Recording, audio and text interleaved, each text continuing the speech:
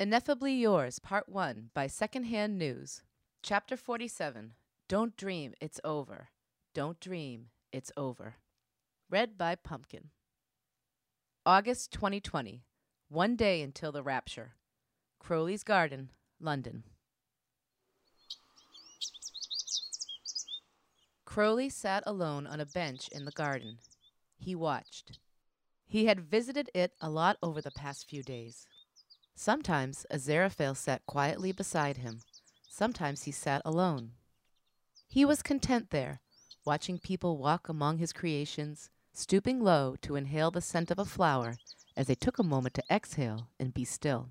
He was tired, the sort of indescribable bone weariness that could only come at the end of a very long lifetime. It was peaceful, sitting in the sun and watching the world go by, as it would continue to do so the next day and perhaps the next. He rolled up his sleeves, felt warmth spread slowly across his skin like thick honey, turning everything in its path gold. Above him, birds flitted through the trees, calling to each other, singing a song fit for a perfect summer day. There were voices, too, and if he closed his eyes, he could hear them all. Happiness. That was the thread tying them all together. People were happy here, and he had been able to give that to them. The need to leave a legacy should have been a uniquely human desire. After all, what did a legacy matter when you were immortal? Crowley had been thinking a lot about legacies, whether the earth would remember his impact after he left it. His role in creation could never be torn away, not even by every angel in heaven, but that was before he fell. After he fell, there was just the garden, infinitesimal in the scheme of all human history, but enough. He felt a soft sound next to him, a pleasant sigh before lips brushed against his cheek. Aziraphale, the reason for everything, always. The only thing that had ever been worth the risk. Crowley turned to him, reached out a hand. They strolled the long way through the garden, Crowley pointing out the names of trees and flowers, while Aziraphale committed each and every one to memory. The angel suspected there were a few new additions to the garden that day. One last flourish. They paused at the gate, Crowley turning back for a last look, while Aziraphale plucked a rose from the trailing bush that wound its way around the fence, persisting. He brought it close to his face and inhaled, eyes closed as he let the scent carry him back to another time.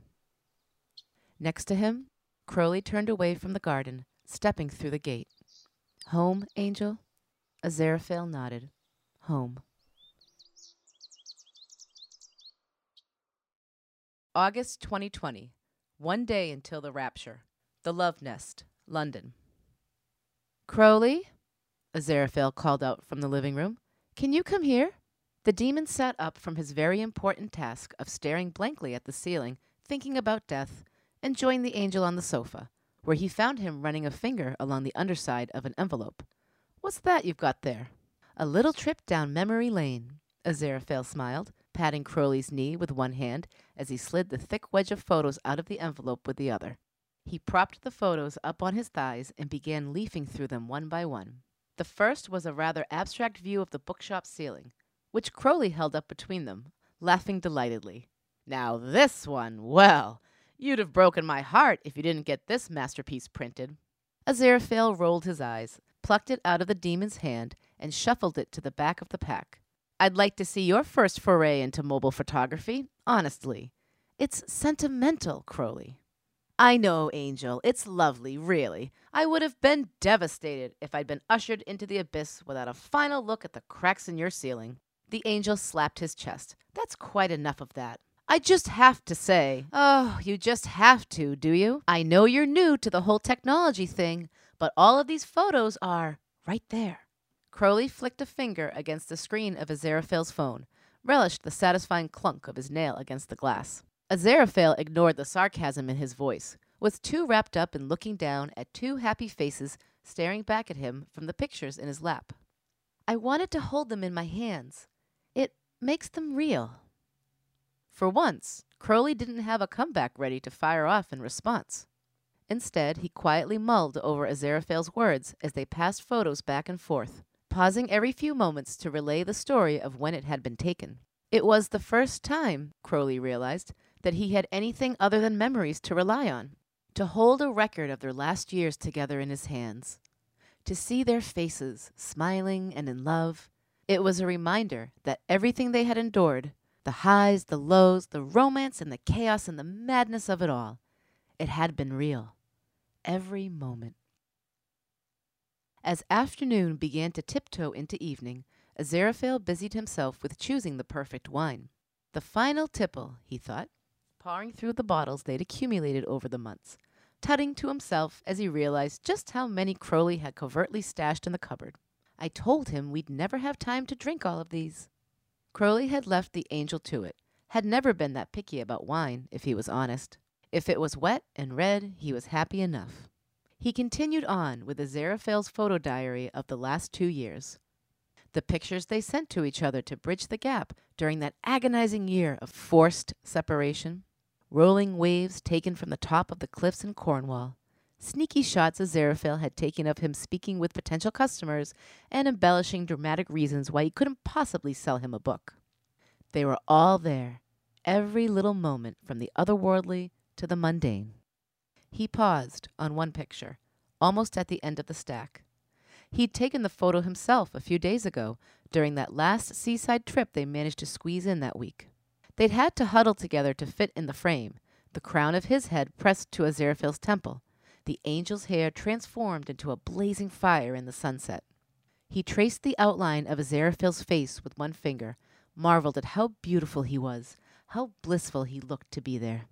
Memories could obscure the truth, he realized, blur themselves around the edges over time, and hide things you never even knew were there. Memories were told from a single perspective, after all. Photographs were the indisputable truth, a neutral snapshot of a moment that could never be altered by opinion or emotion or the haze of hindsight.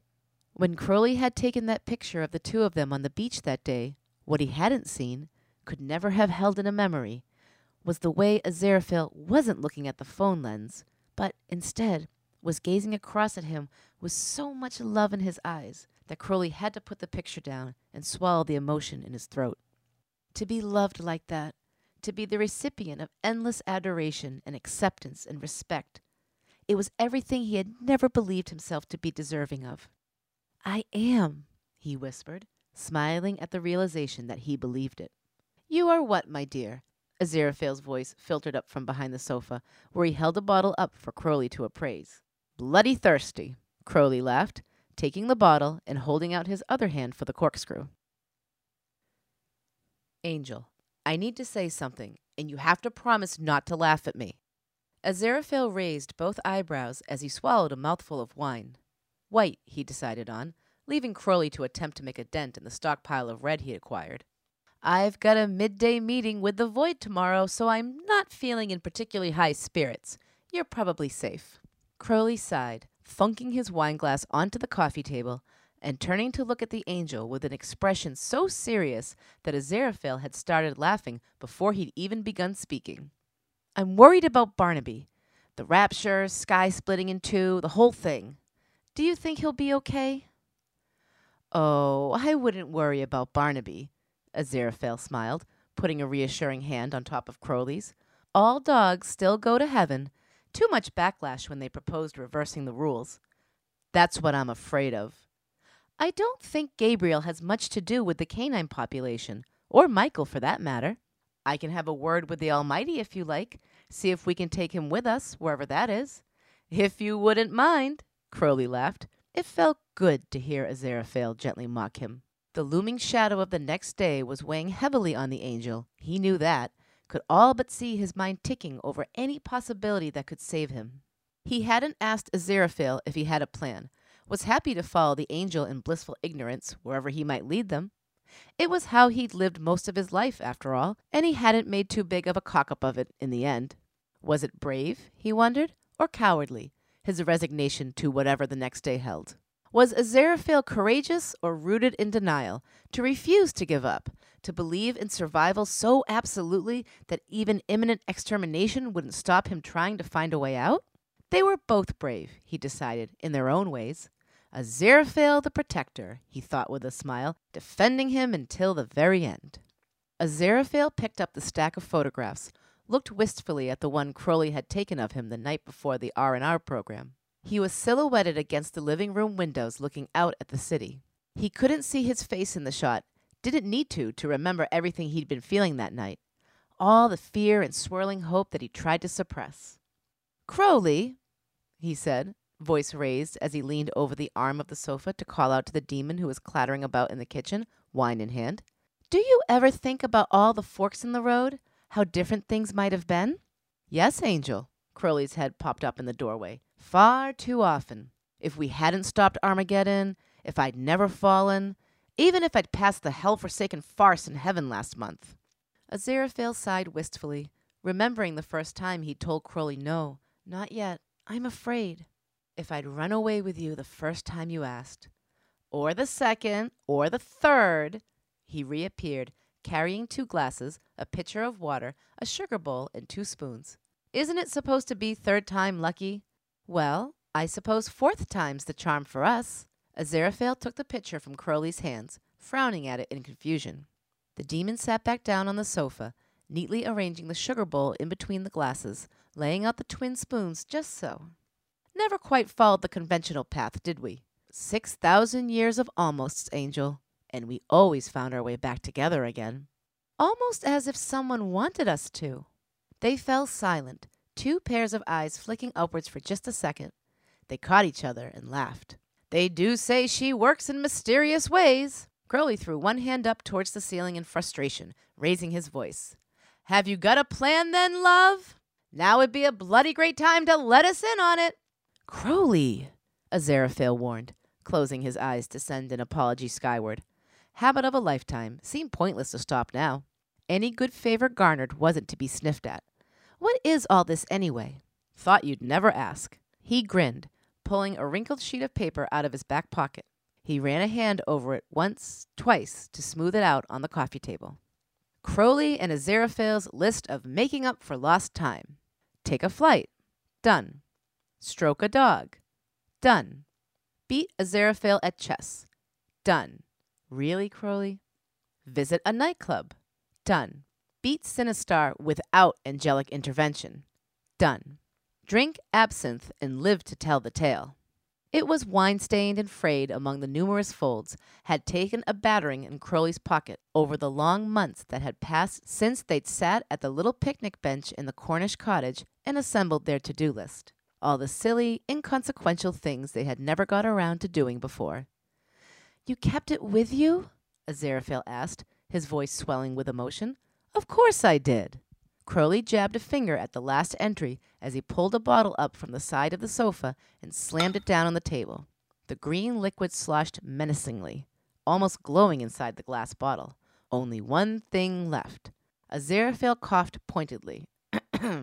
"Not sure you ever really beat me at chess, if we're being one thing left." Crowley bit the words out. "It counted, and you know it did."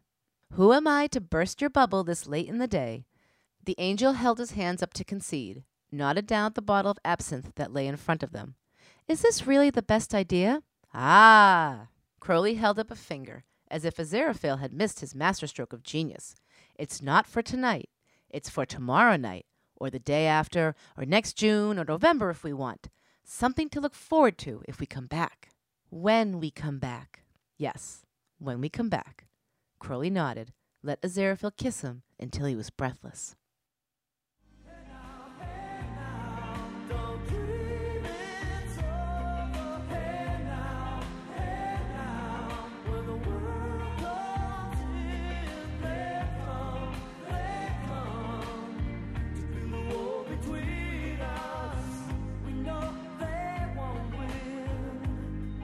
Will this be the last song I ever hear? Aziraphale thought, staring into the corner of the room as the swell of strings came to a crescendo and slowly faded out, leading seamlessly into the next song. Okay, well, will this be the last song I ever hear? He had been playing the game for the last 6 songs, considered each new melody he heard as a resounding triumph of his own will to survive. There were still new things to be discovered, even in the final hours, a testimony to his insistence to heaven that one could never grow tired of life on earth, could never exhaust all of its treasures. Crowley's footsteps came padding back into the living room, heavier than usual on account of the wine. He might not be able to drink his way through their entire stash, but he was damned if he wouldn't give it a good go. Aziraphale sat up, smiled as Crowley extended a hand, unsure where he was taking him, but willing to go, wherever it might be. One last turn around the dance floor. Crowley snapped his fingers, and they were bathed in diffused light, as if only a single candle flickered in the darkness. Aziraphale looked up at him, at the shadows on his face, the long length of his limbs, skinny hips and flaming hair, hell's own blueprint of temptation. If only they'd known, he laughed to himself, took Crowley's hand, and let him lead him to an empty space that would have to serve as a dance floor once more. The first time they had danced together, it had fallen to Aziraphale to lead, to guide the reluctant demon and show him how it felt to move as one. On that night, the last night on earth, Crowley pressed a hand to the angel's lower back and danced as smoothly as if he'd been practicing in secret, which, in fact, he had been for quite a few days now. It caught Aziraphale off guard, the way he took the lead, laughed happily as Crowley twirled him gently under his arm and pulled him close for a kiss.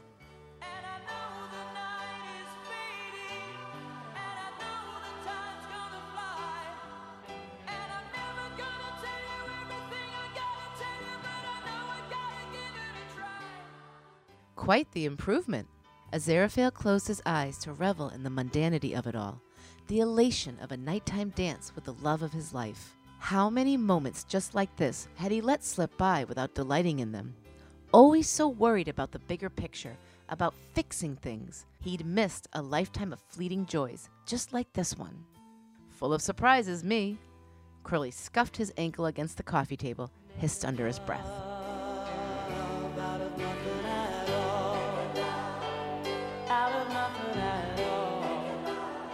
Do you remember Venice? The angel asked, thinking back to that night when the air was warm and full of magic, of the way Crowley's eyes had met his across the dance floor. Never been so furious that I didn't know how to dance. He smiled at the memory, just another one of the thousands of chance encounters that had brought them so close to the precipice. It had taken another 2.5 centuries, give or take, until they finally made it into each other's arms. Everyone can dance, even if they don't know it. Well, one of us has clearly never been to one of Hell's end-of-the-century parties. I should have. Aziraphale pressed a kiss to Crowley's collarbone, felt the demon's pulse twitch in his neck as he pulled away. How did I manage to fly under the radar up there all that time? I spent more time fraternizing down here with you than I ever did in heaven. Fraternizing. Crowley repeated the word, looked around at the little home they had built themselves. Shacked up with a demon, and we still haven't moved on from fraternizing? Aziraphale pushed one hand against his chest in protest. You know what I mean. Fraternizing, pining for 6,000 years, spending the rest of our days together. It's not all that different. They fell silent, smiles faltering as the clock above the fireplace chimed over the song they had been dancing to.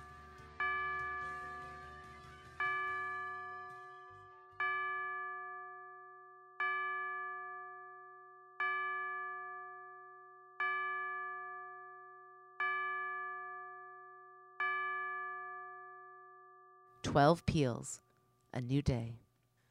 Well, Aziraphale said finally, it's been 6 millennia in the making, but the day of reckoning is upon us. It's been an honor to love you, Crowley breathed, resting his cheek against Aziraphale's hair as he took a sip of wine from the glass he held in his other hand. He tasted the blend of blackberry and earth on his tongue, inhaled sharply to give himself anything to think of except how quickly time was slipping through their fingers. It continued its unstoppable march on and on, the only thing in life that could never be bent to hell or heaven's will. 2 things, Crowley corrected himself, time and an angel and a demon destined for each other. When I'm at the pearly gates, this will be on my videotape. Aziraphale draped one arm around Crowley's neck, squeezed his eyes closed, and let the demon guide him as the tears threatened to spill over. He had made it all day, had kept smiling despite everything, but as their final day began, it was more than the angel could comprehend. It wasn't possible, he reasoned, for this to be their last day together. There was so much left to do. So many more midnight dances. So many songs left to hear. Drink, Crowley murmured. When we want to cry, we drink instead. He guided his glass to Aziraphale's lips, tipped a little too violently, and sent scarlet droplets cascading to the floor. Without missing a beat, both angel and demon nodded down to miracle away the stain. Too many frivolous miracles. May the Almighty strike us down. It's a few hours too early for that, isn't it? Crowley laughed, and then he was crying too. They danced in the darkness, forehead to forehead, letting the rise and fall of the song dictate their rhythm.